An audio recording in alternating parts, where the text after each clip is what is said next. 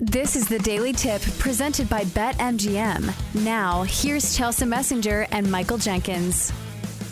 Let's head to Little Caesars Arena in Detroit, where the Pistons are taking on the Jazz. We've got the Jazz laying 3.5 here on the road and also coming off a back-to-back. That's probably why this number looks a little short going against this Pistons team. Total 233.5. So, Jenks, initially I thought, maybe the Pistons are the play here. They just kept it relatively close with the Nets last time out, but also they gave up 124 points. And also, I believe Kevin Durant had like 46 points. So not a great defensive effort by Detroit here. But is there anything that stands out to you about this Utah and Detroit game?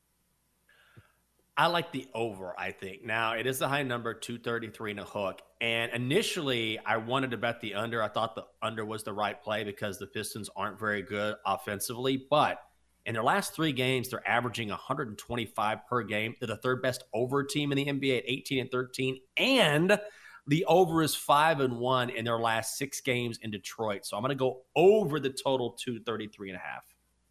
Yeah, I like that, especially for a Utah team that can really knock down some three-pointers. They have made at least 15 three-pointers in 3 of their last 4 games. And plus, they're coming off 2 games, which they have played very solid defensive squads. This will be a nice rest opportunity to play against a team that's not Cleveland, not Milwaukee, because the Cavs and the Bucks are 2 of the better defenses in the league. And if you look at that Cavs game, it still went over, because Utah gave up 122 to a good Cavs team. So I think both offenses should be in a good spot. And if you look at the Pistons, the over has hit in 3 of their last 4 games. Let's go to Miami, where the Heat and the Bulls square off. Heat laying 5.5, and we have a total at 224.5.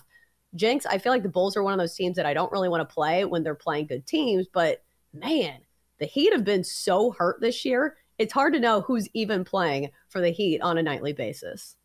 God, I would not bet this game. It's tough because the Heat have won 4 straight. The Bulls have lost 4 straight. So you're talking about 2 teams playing very different types of basketball right now. But Miami is just so bad at covering the number. They're 3-11-1 against the spread in South Beach this season. Early money has really just crushed the Bulls. I don't want to bet on Chicago, but I would lean based on the money and the trends. I would lean Bulls plus 5.5. Yeah, neither of these teams have been good at covering numbers. The Bulls just 2-7 against the spread in their last 9 games. But like you said, the Heat are one of the worst home teams at covering numbers at 3-11-1. However, it should note that Jimmy Butler, probable for this game. We know that he has been in and out of the lineup. And also Kyle Lowry is questionable. So I think that's the problem with betting on the Heat. I feel like I never know who's actually playing. So that will be a pass for me. Let's go to New York, where the Knicks are hosting the Warriors. Knicks laying 4.5, which is kind of shocking to see. And the total 222.5. So first of all, we probably need to see why this line is what it is. And I would imagine, did the Warriors play last night? I feel like they did. No, they didn't. They did not. Steph Curry is not playing. That's why. Yes, he has a shoulder injury. Don't know when he's going to be back. But the Knicks are the hottest team in basketball, Chelsea. They've won 7 straight. Warriors are the second worst team at covering on the road. So you got a Warriors team bad away from home. They're 4-13 away from Golden State against the number. I'm on the Knicks laying the 4.5. Yeah, the Knicks, I think the trend to follow with New York, they are the hottest team in the NBA in the first half. A blistering 22-8 against the spread in the first half this season. That's the best clip in the NBA. I think that's the play here. Because if you look at a short spread, it's 4.5. I would imagine it's 2.5 in the first half. So taking the home team, in the first half, I really like that play. And then finally, if we have time, which I believe we do, Wizards Suns. Suns laying 7.5. It's a Suns team that's been heavily injured, but also the Wizards are straight up putrid. They've lost 10 straight games. So is this a number that you think maybe the Wizards can cover? Because I don't think the question is, can the Wizards win this outright? Like, I don't think that's even in the stratosphere.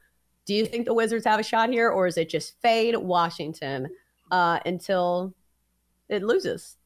Until the end of time. Look at my face. The Wizards suck. They're so bad. You just can't trust them. Also, Suns are 6th in the NBA when it comes to covering at home. They have a record of 11-6 against the number. I would check to see if you're laying it with the Suns, if Devin Booker is going to play, I think he will. I think it's built into the number, but he did not play last night, held out with a sore groin. But I would lay the 7.5 with the Suns. You just can't make a case for the Wizards at all. The only case is the number's big. Yeah, and I'll say one thing about Phoenix. I feel like they're a pretty deep team, although they have a ton of injuries. So I don't know how deep they are, but if we're talking about guys who are not normally the starters actually competing with Washington and putting them away, I think I'd still trust Phoenix here. A great home team this season, like you said, 14-3, and also 11-6 against the number at home. So I don't think there's any case for the Wizards here. Maybe they cover, but if they do, or if they don't, you've got to look in the mirror and say, hey, you idiot, you're the person that bet on the Wizards? What are you doing? For more, listen to The Daily Tip presented by BetMGM. Weekday mornings from 6 to 9 Eastern on the BetQL network, the Odyssey app, or wherever you get your podcasts.